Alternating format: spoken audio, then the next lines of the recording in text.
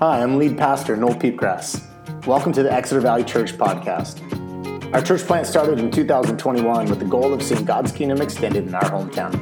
You're welcome to join us Sundays at 10 a.m. in our historic building at 218 Pine Street. For more information, head on over to www.exetervalleychurch.com or visit our Instagram page. Thanks for listening.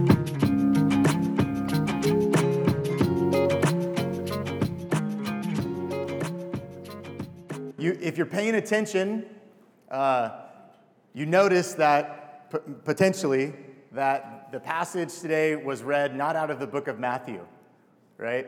And that's the first time in the history of this church that we've not read the passage that came next in the book of Matthew. I've been preaching weekly out of the book of Matthew, except for today. That passage that you heard read by Cassie this morning is 2 Timothy 3. Verses 10 through chapter 4, verse 4. The reason is because I felt like it would be a great idea to take a mini break from the book of Matthew because of where we're at in the life of our church. I sense us being in a season of circling the wagons, like I said before, enrolling people into the vision and the mission that God's put on our hearts. I noticed that one of the most common questions that I get about our church, from anyone that I tell about it, the most common question I get about our church is like, so what kind of church is that anyways? What kind of church are you?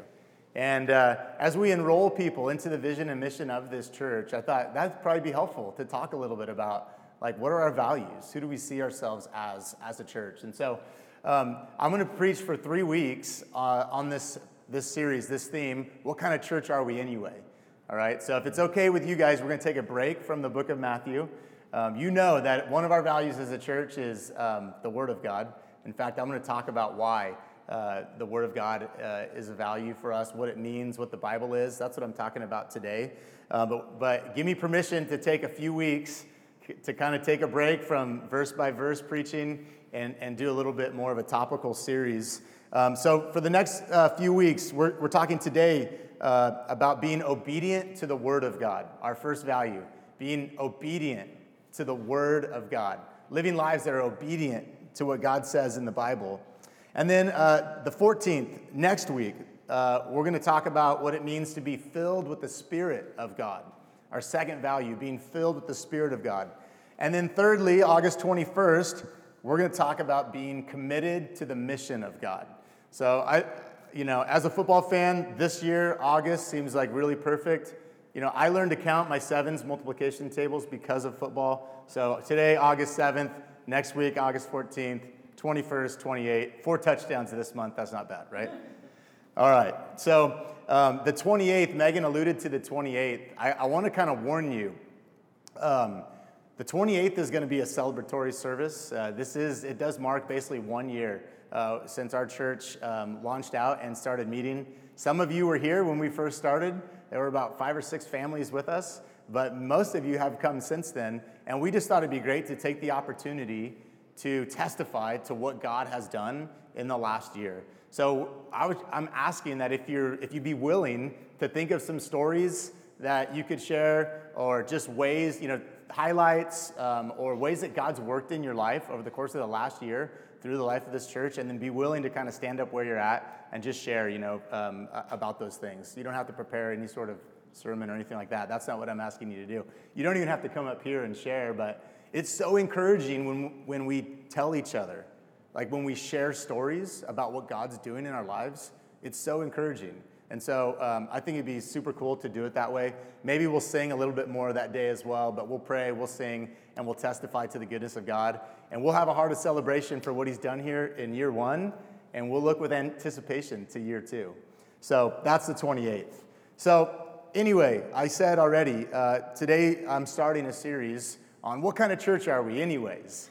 And that question is like, it's such a loaded question when I get it. Because I don't know what kind of trap I'm going to step into by answering in any particular way. You know what I'm saying? I mean, maybe you can relate. Like if I say, well, we're non-denominational, for some people, that might mean something negative or whatever. It's like a bad place to start. If I say, well, here's a good one. If I say we're evangelical, that might mean something really offensive to certain people. You know, the term evangelical has gotten tossed in the mud over the last number of years. And what does it even mean? You know, it can be hard to define. So anyways, there's all kinds of other words that could be used to describe a church. You know, the church I grew up in, a Mennonite Brethren church, called themselves Anabaptist. You know, there's Reformed churches. There's Protestant is another label that could be used, which would work for us, meaning that we relate to the Reformation of Martin Luther. You could be a Catholic church. Some of you grew up and were raised in Catholic churches. Pentecostal, Methodist. You get the point, right?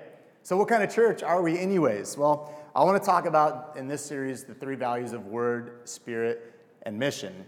And so today, I'm gonna start with Word. And I think that that's a good place to start, because as I'm going to share, the Word of God, the Bible, is our ultimate authority. It's what we look to know about faith and how to practice our faith. And my hope is that in this season of enrolling, that many laborers will be added into the mission God has given us to see His kingdom extended in our hometown. And remember, He does the work of salvation, but He calls us to come alongside and gather in the harvest. And I'm telling you, guys and gals, that the harvest is plentiful.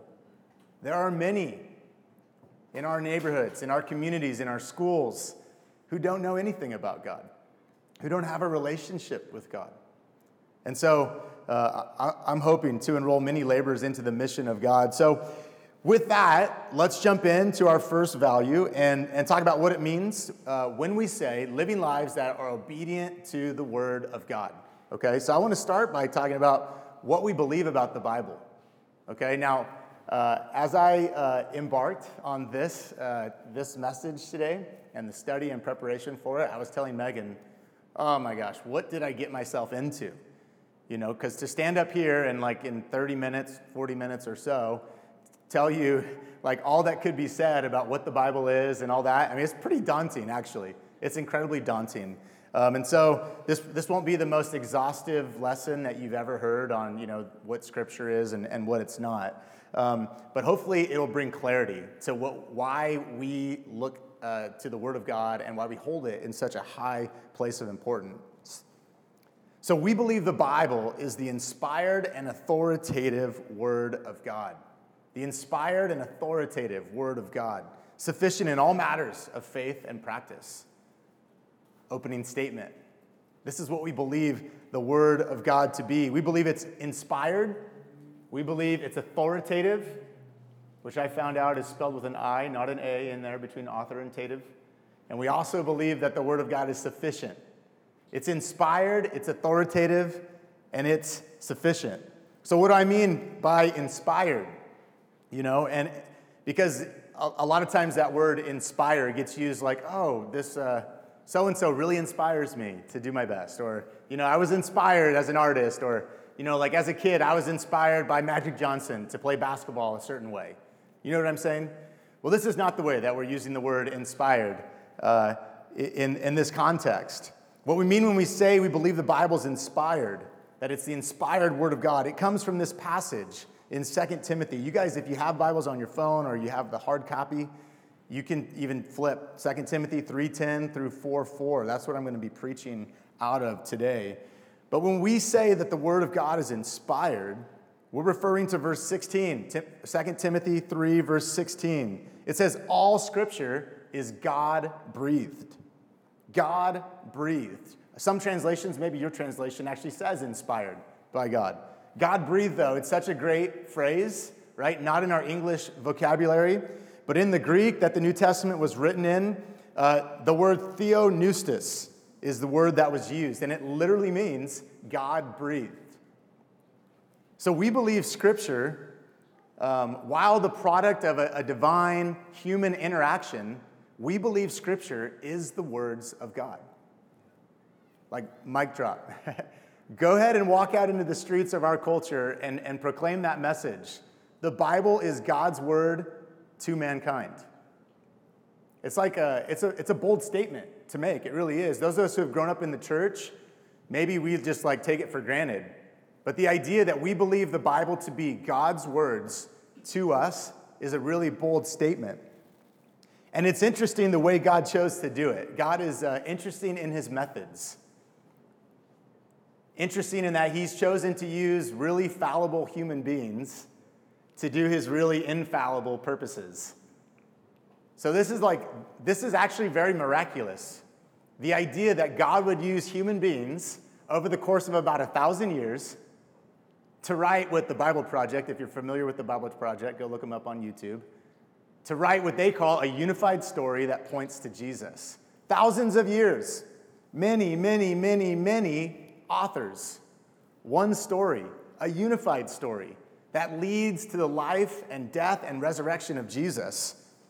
So this is what we believe the Bible is. It is God's words. It's a divine manuscript. And I should have brought my actual Bible today, because this is not cutting it for me to hold this up. These are divine words, you guys. No, but they are. Not just the physical Bible, but the words, the ideas, the heart behind Scripture is divine. This is why we study it. This is why we have such a value for studying God's Word. Maybe you've been to churches that did a lot of topical-based sermons. Man, we love the Bible so much, we're just going to open it up to a passage and study that passage every single week for the most part, right? And sometimes those passages say things that are hard. Sometimes those passages say things that are maybe confusing, difficult to understand. But we open up the Word believing this is God's Word to us. These are God's words. They're divine. They have something for us. And so we engage ourselves with what we find there. Now, you may be wondering, what does it mean that humans wrote a divine book? What does it mean that humans wrote a divine book? In 2 Peter chapter 1, verse 20-21, I think we get a bit of an idea to answer that. So it says in verse 20, above all, this is the Apostle Peter, we think, writing these words. He says, above all, you must understand that no prophecy of Scripture, so nothing written in Scripture, or prophecy being like a word of God written down in Scripture, came about by the prophet's own interpretation of things. Meaning, it wasn't the men's idea to write these words that they wrote. Instead, he says, verse 21, for prophecy never had its origin in the human will, but prophets, though human, spoke from God as they were carried along by the Holy Spirit. Human writers, divine author. This is the interaction between human and divine that we see here in Scripture. You guys, the Bible is divine. It represents God's words given to man. Well, its divinity, you guys, means something for us. The second word, authoritative. These are God's words, not just man's words. So how do we respond to words that are divine? We respond by looking at them as authoritative. And this idea of authority is if we're honest, we sometimes struggle with this idea of being under authority. Let me say it this way. My friend Tom Shaw, some of you guys know Tom. He leads a church plant in San Francisco, and Tom is British, right? So if I ever quote a British guy, it's probably Tom, right? And Tom told me one time, he's like, you Americans, your spirit is very independent, and he's like, think about the type of people that left Britain to establish their own country, and then we're like, we don't want your help, get away. We're going to do our own thing. This is the American spirit, isn't it? There's a very independent, almost rebellious spirit that lives inside of us as Americans, right? So I think if we're honest about our culture, man, we like our independence. I mean, there's a bit of it's like, hey, don't you tell me what to do. Freedom, right? This is like the American ideal, freedom. So we got to be honest with ourselves that we live in a cultural context where independence and my own desire to do whatever I feel like is right for me to do is strong. And our desire to be under authority is probably growing weaker and weaker and weaker by the day. At least that's how it seems on Twitter. In 2 Timothy 4:3, so the end part of this passage, the Apostle Paul, who's writing to Timothy, his mentee, right? He's mentoring this young pastor, Timothy. And this book, 2 Timothy, is one of what we call the epistles, or the pastoral epistles, meaning Paul is writing to Timothy to tell him how to lead the church, right? And so in chapter 4 of 2 Timothy, he says this to Timothy, Paul to Timothy. He says, "For the time will come when people will not put up with sound doctrine," right? Which means a true understanding of Scripture. Sound doctrine. A time will come when people will not put up with sound doctrine. Instead, to suit their own desires, they will gather around them a great number of teachers to say what their itching ears want to hear. Does this not describe the culture that we live in right now? And I think at the heart of it is a lack of willingness to put ourselves under the authority of anything, anybody else's ideas, and instead to live out our own desires. Well, we believe the Bible is our ultimate authority. This brushes up against the culture that we live in. We're not going to cave to our own ideas about what's good, what's right. We're going to weigh everything against the divine words that come from this book that we study. In Deuteronomy 6, 1 through 4, so we're going way back. This is like the First Testament, the Hebrew Bible, Jesus' Bible. Deuteronomy 6, 1 through 4, it says, "These are the commands, decrees, and laws the Lord your God directed me to teach you to observe in the land that you are crossing the Jordan to possess, so that you, your children, and their children after them may fear the Lord your God as long as you live, by keeping all his decrees and commands that I give you, and so that you may enjoy long life. Hear, Israel, and be careful to obey, so that it may go well with you, and that you may increase greatly in a land flowing with milk and honey, just as the Lord, the God of your ancestors, promised you." Here's the good news about submitting your life to the authority of God's word. It says in this passage that you may enjoy a long life. Why should you obey everything the Bible commands you? So that you may enjoy a long life, so that it might go well with you. God's word is good for us. Obedience, submission to this good authority is so good and so right. The third thing we believe about Scripture is that Scripture is sufficient, okay? Verse 16 says that Scripture is useful. So this is 2 Timothy 3:16. It says Scripture is useful for teaching, rebuking, correcting, and training in righteousness. Hey, look, if it's just you and your Bible, you have what you need to follow God. You have what you need to know God. We learned this during the COVID pandemic, didn't we, when church got stripped away from us for a while. Listen, I'm here to tell you, you could still follow God. They can take away our ability to meet, potentially, as a government, but they cannot take away you and your Bible, at least not yet. We got to fight for that as well, though, don't we? So Scripture, you guys, it's accessible to all of us. This was God's intention. You know that the Jews memorized, in some cases, the entire Torah, the first 5 books of the Hebrew Bible. Why? They didn't all have Bibles. They had to roll out scrolls, right? They couldn't just carry around. They did not have them in their pockets like we do, right? So they would memorize it. Why would they memorize it? Because God's word is sufficient for all. This is one of the things that defines us as a Protestant church. The idea that you, even as an untrained person, have access to God's word via the Scriptures. Scripture is sufficient. You guys, you don't even need me to get to God, to know God through the Scriptures. You do not need me. Scripture is sufficient. Now, hopefully I help. Hopefully I encourage you. Certainly I'm called to preach boldly, and you're called to come, attend, and be part of a community of faith. I'm not saying you can do it on your own. I'm not saying that's how it was designed. But what I am saying is that Scripture is sufficient. You don't need any man to stand between you and God. You have what you need as revealed in Scripture. And lastly, Scripture is sufficient as in the final revelation of God's word. We do not believe that there is more Scripture to come. God's word has been revealed. We do believe that the Holy Spirit speaks to us individually, but we would weigh everything that he says to us individually against our ultimate authority, Scripture. Why do we believe that the Spirit of God is active and powerful and still speaks to us?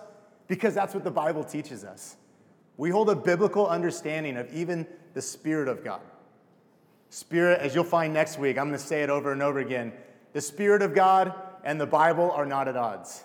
They go together. And so Scripture is sufficient for us. So that's what the Bible is. That's like my 10-minute little lecture on what the Bible is. I'm totally sure that while the Bible is sufficient, that was not a sufficient explanation of what the Bible is. And you may still have questions. You guys, I wanted to point you to a resource that I found this week called the Gospel Coalition website. I think it's gospelcoalition.org.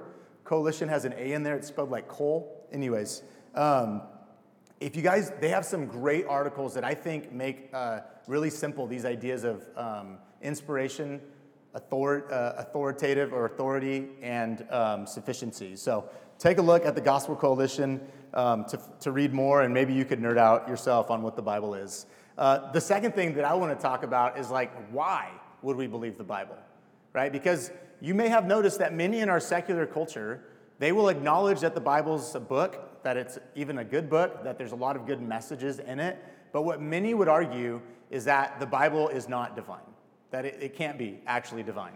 Well, I think there's some good reasons to believe that it is, and I want to give you a few of them this morning. The number one reason why I believe that we can understand the Bible as God's divine word is because the Bible says that we can understand itself as God's divine word.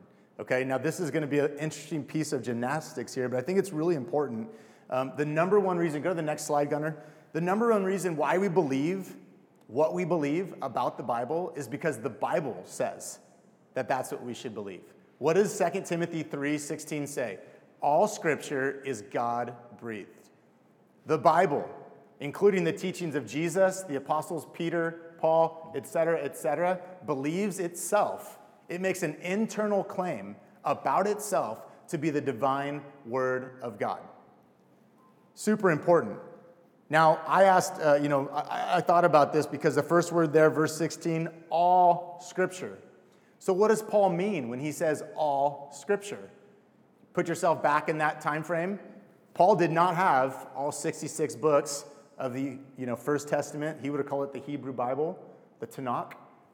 He did not have that along with the New Testament sitting in the palm of his hand. So what does Paul mean when he says all scripture? What is scripture according to Paul? Because he says that all scripture is God-breathed, right? Well, if we look at 2 Peter 3, we get an idea because we know, and we've studied as a church, did Jesus believe that the Old Testament was for us today and part of scripture? Absolutely. He quotes it prolifically. He says, I did not come to abolish the law, right? So we knew that Jesus believed in the entirety of Old Testament. He considered it to be scripture. But what about this New Testament, right? That's a little bit harder to figure out. But if we look at 2 Peter chapter 3, verse 16, we're going to see Peter referring to the writings of Paul. So some of you may remember or have heard of this little passage because Peter, the fisherman, he says of Paul that Paul's writings are difficult and hard to understand. He basically says Paul's kind of like fancy pants over there, and Paul was a learned man. He was trained in the Hebrew scriptures. He was very intellectual. Peter's just the old fisherman, right? So there's such a contrast between the two. But Peter says, anyways, he refers to the writings of Paul as if they are just as much a part of scripture as all the writings of the Old Testament. So this is important for us. The apostles in the New Testament, they knew that the writings that they were making, that they were penning, they knew them to be on the same level as the Old Testament scriptures. So when Paul says all scripture is God-breathed, he is including the Old Testament and the New Testament writings. All scripture is God-breathed. This is what Paul is saying in this passage, okay? Now, for those of you wondering, because the canon, we call it the canon of scripture, those 66 books, right? Some of you have probably heard that the secular world has tried over and over and over again and will continue to try to take shots at the inclusion of these 66 books, right? Anybody have a friend that's a Mormon who reads a Bible with other books added to it, right? There's even apocryphal writings that are sometimes included in Catholic Bibles, right? So how do we know that these 66 books, Old Testament and New Testament, are actually the Bible? How do we know that, right? And again, I can't give an exhaustive lesson on this. The Gospel Coalition has a great resource for this as well, an incredibly concise and easy to read article. But the bottom line is that the early church, as early as the 1st century AD, so this is like right after the last writings of the Bible were done. 70 AD is about when the conclusion of the New Testament writings happened. By the end of the 1st century, the early church already had combined these 66 books and said these writings are Scripture. These writings are God's divine word. So I don't know about you, but like that's pretty powerful, right? Because no one was around. There are no ancient writings that come up with these ideas that this wasn't a divine book. That's a modern concept, to look back and to throw stones at the canon of Scripture. In the ancient times, they accepted that these 66 writings were canonical, that they were in fact divine. So, number one reason why we believe the Bible is the divine word of God is because it says so.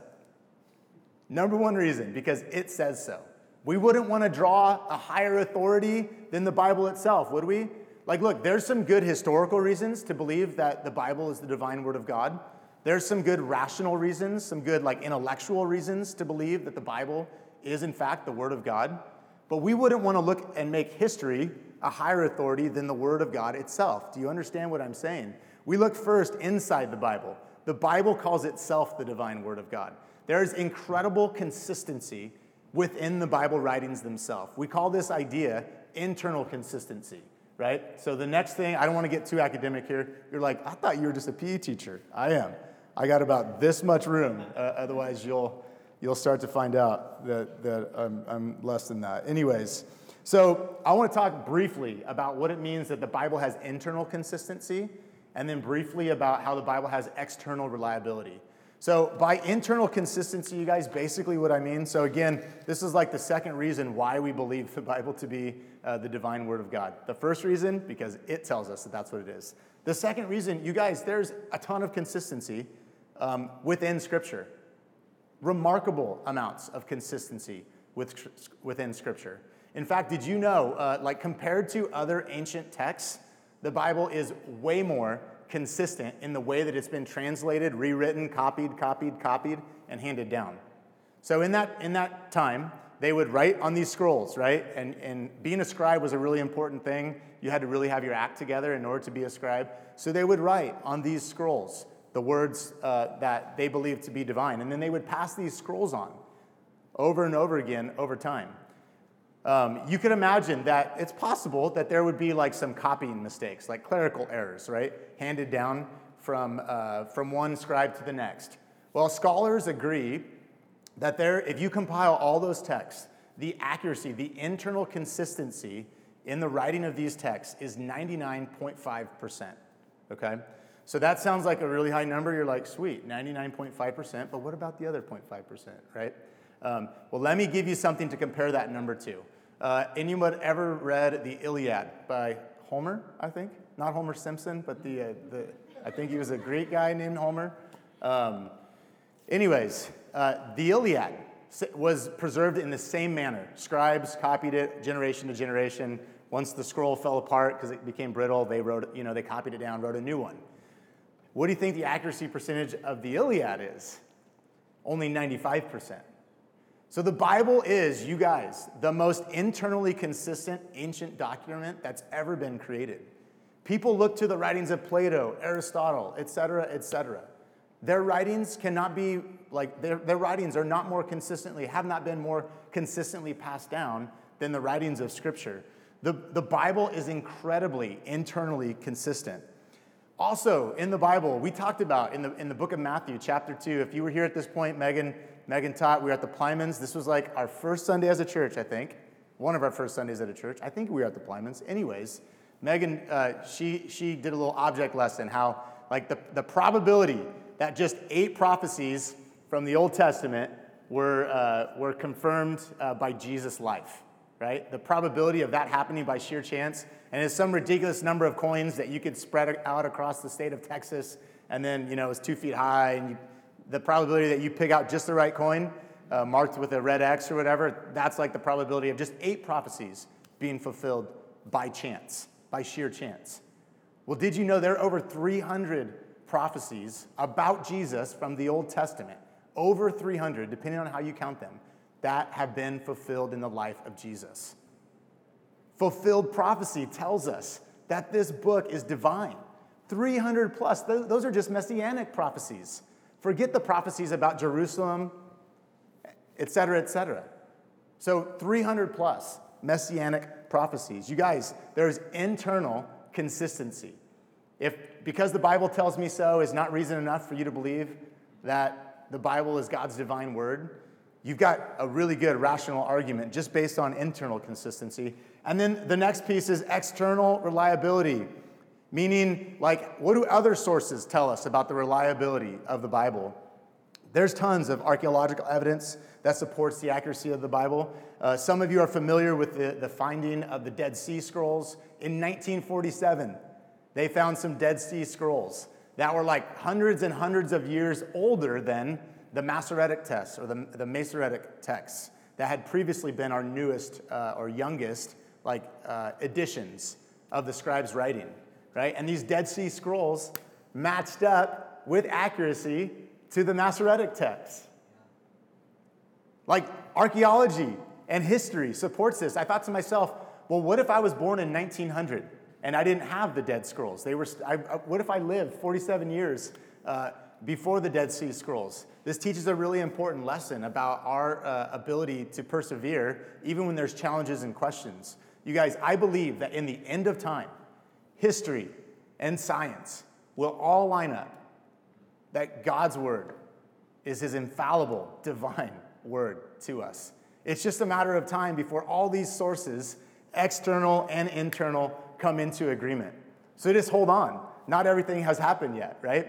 So anyways, the Dead Sea Scrolls. Also, you guys, if you look at secular history, there's incredible alignment between what the secular historians wrote about the things that happened in the Bible. Like, secular guys were actually writing about the things that happened in the Bible.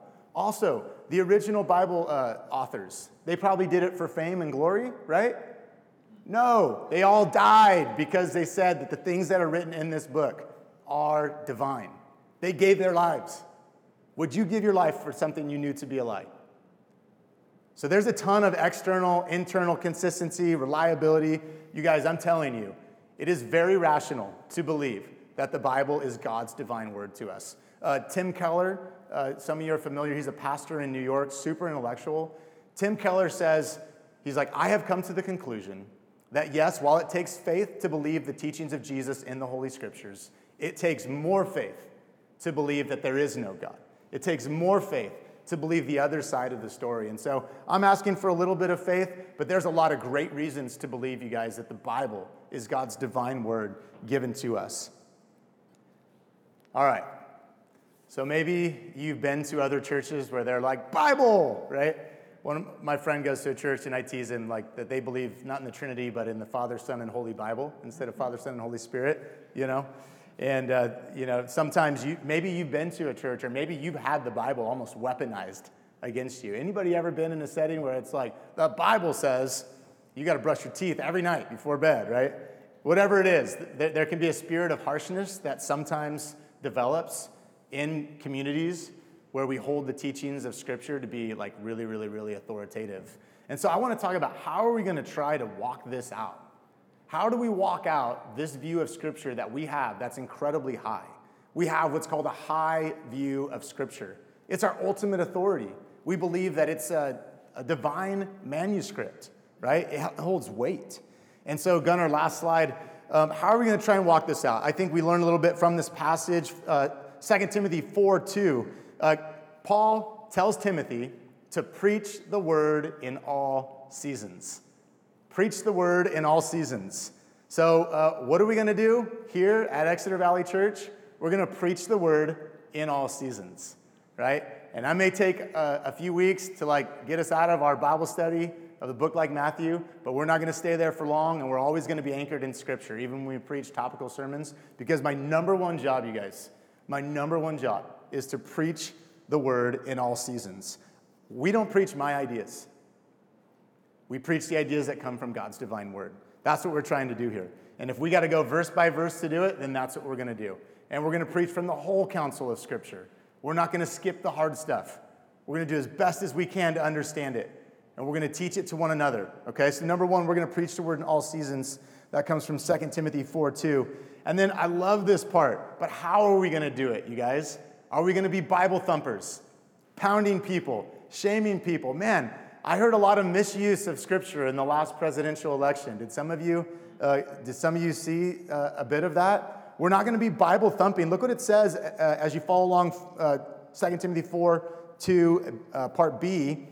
With great patience and careful instruction. With great patience and careful instruction. We're going to preach the word in all seasons. We're going to be patient with people as they learn to sound it out and figure it out. We're not going to pound people over the head with the truths of Scripture. We're going to be patient and careful with them as we do it. Look, you guys, we need to be open to conversations rooted in a desire to learn and grow. We need to be open to conversations rooted in a desire to learn and grow, not to create argument or controversy, right?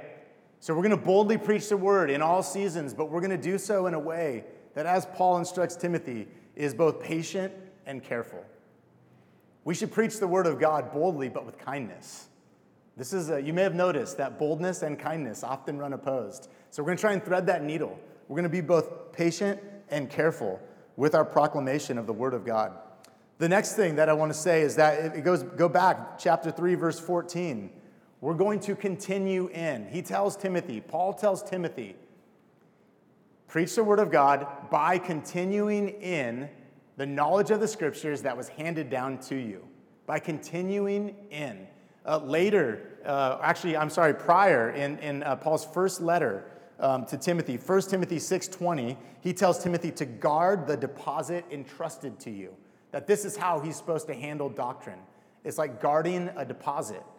So in that time, if you went away and you needed to look after a valuable possession that you couldn't store in your knapsack as you walked down the road to Jerusalem or whatever, you gave it to a friend as a deposit, right? Kind of like a safe deposit box. You leave something valuable in a place, and then you ask that they would, take care of it while you're gone. And the expectation is that the friend would keep the possession as is until you return. Do you know what I'm saying? One time I left, I had a baseball card collection. There was a time and place where baseball cards were really valuable. I had a baseball card collection. I had a King Griffey Jr. Upper Deck rookie card. King Griffey Jr., the kid. It was awesome. Anyways, I left that card one time at my friend's house, and I was like, man, I got to leave it here, but please take good care of my King Griffey Jr. card, So what do you think he did? I mean, did he put a mustache on King Griffey Jr., put new eyebrows or whatever? No, he took care of it, right? Like a treasured possession. This is what we have to do with Scripture. We conserve Scripture. We preserve the teachings in Scripture. We're not making up new things. We may be progressive in our style of ministry. We may have a modern design. We might sing newer songs. But we're not coming up with new interpretations of Scripture. We're conserving the truth. We're continuing in the truths that were handed to Timothy. You guys, the truths that Timothy was handed to preach are the same for us today. They have not changed. Scripture says this, you guys, that Isaiah 48, for example, talks about the timelessness of Scripture and its wisdom for all ages. Isaiah 48, the grass withers, the flowers fade, but the word of our God will stand forever. For all time. It never withers, it never fades, it never dies in patches like my grass. Hebrews 13:8. Jesus Christ is the same yesterday, today, and forever. We continue in the gospel message. This idea of progressing the gospel message in order to fit our culture, completely unbiblical. We conserve the gospel message. We look back to its original meaning. We got to always understand, what did they mean in that particular cultural context, and what does that mean for us today? We put our culture up against Scripture. We don't put Scripture up against our culture. Does that make sense? We're not trying to mold our understandings to the culture that we live in. We're trying to apply the Bible to the culture that we live in. So we continue in just as Timothy was urged to do by Paul. So listen, this idea of continuing in, it's not the way of tradition. It's not the way that seems good to us. It's in the way handed down to us by the God-inspired writers of the Holy Scriptures. We continue in the Scriptures and the knowledge that's been passed down to us. We conserve sound doctrine. So this brings me to my last point, you guys. Notice the phrase I titled this sermon with, obedient to the Word of God. I did not say, we will know the Word of God. Because knowledge without action is empty. Jesus has taught us this in the book of Matthew, right? So my last point is that we want to not just hear the word of Scripture, we want to actually do what it says.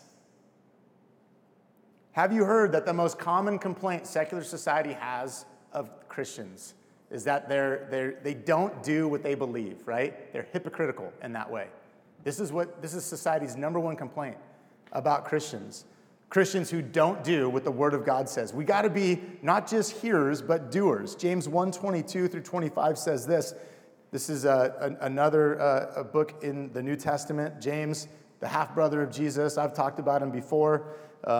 Do not merely listen to the Word and so deceive yourselves. You're deceiving yourself if all you do is listen to the Word. Do what it says. Is that complicated? No. Is it hard to understand? No. Is it hard to do? Yes. Because we're imperfect. And this is why you need Jesus. You need Jesus in order to do what he's asked you to do. Moving on. Anyone who listens to the word but does not do what it says is like someone who looks at his face in a mirror and after looking at himself goes away and immediately forgets what he looks like. But whoever looks intently into the perfect law that gives freedom and continues in it, not forgetting what they have heard, but doing it, they will be blessed in what they do. We don't get any rewards for hearing the word of God. The blessing comes when we do the word of God. Jesus said it this way in Matthew 7, not everyone who says to me, Lord, Lord, but only the one who does the will of my Father in heaven. This is who will be counted as a member of his kingdom. Not everyone who says to me, Lord, Lord, but only the one who does the will of my Father in heaven. 1 John 2:4, whoever says they know him and does not do what he says is a liar. Deceiving themselves, deceiving others. Whoever says they know him and does not do what he says is a liar. We don't just want to know the word of God, you guys. We want to do the word of God. I challenge you. Do what you know to be right based on God's word. Do it minute by minute, day by day, so that it might go well with you, so that you might receive a life of blessing and honor. There's a train wreck out there if you disobey, and you could avoid it. You could avoid it by obeying the words of God.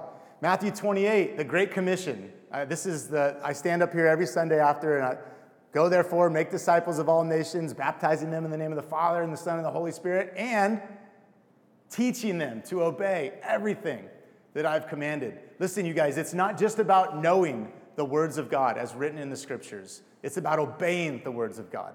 We'll be judged by our obedience. This should give us a great sense of awe and fear. It's really hard to do the things that Jesus has commanded us to do. But again, don't forget the aid, the empowerment that we have to do the things that Jesus did, his Holy Spirit living inside us, the lifeblood of believers. So, what kind of church is this anyways? and like I said, there's lots of ways to describe a church, right? And I'm not excited to put labels on us, not necessarily. I think that's kind of hard. If you have any confusion, here's my recommendation. Stick around for a little while and you see what we actually believe. You'll see what we actually believe by hanging out with us, right? It's one thing for me to say this. Hopefully, as you relate to us more, we can flesh these things out. We can have conversations about the nuanced aspects of our beliefs and our values. But that being said, here's what I know for sure, you guys. We're the kind of church that holds a high view of Scripture. We believe that the Bible represents God's divine word to us. We believe that it will go well with us when we submit our lives to its authority and we do what it commands us to do. Amen? Let's pray. Jesus, I love you for lots of reasons, but today, in particular, because you gave us your word. You didn't leave us alone. You gave us a good little storybook that tells us how to live, that trains us up in righteousness, Lord. And I just want to say out loud, because it feels like it's something to contend for and to fight for. Lord, we believe that your word, the 66 books of the Old and New Testament, is divine. We believe these words to be from you to us, and we want to try to do everything we can to obey the commands that are in this book. Jesus, we cannot do this on our own. We cannot do it on our own, Lord. We need your Spirit to empower us to do the things that only you could do. We need repentance. We need your forgiveness. We need you to cleanse us from our unrighteousness, God, because we've fallen short. But we want to obey the commands that you've put forward in your book. It's in your name we pray. Amen.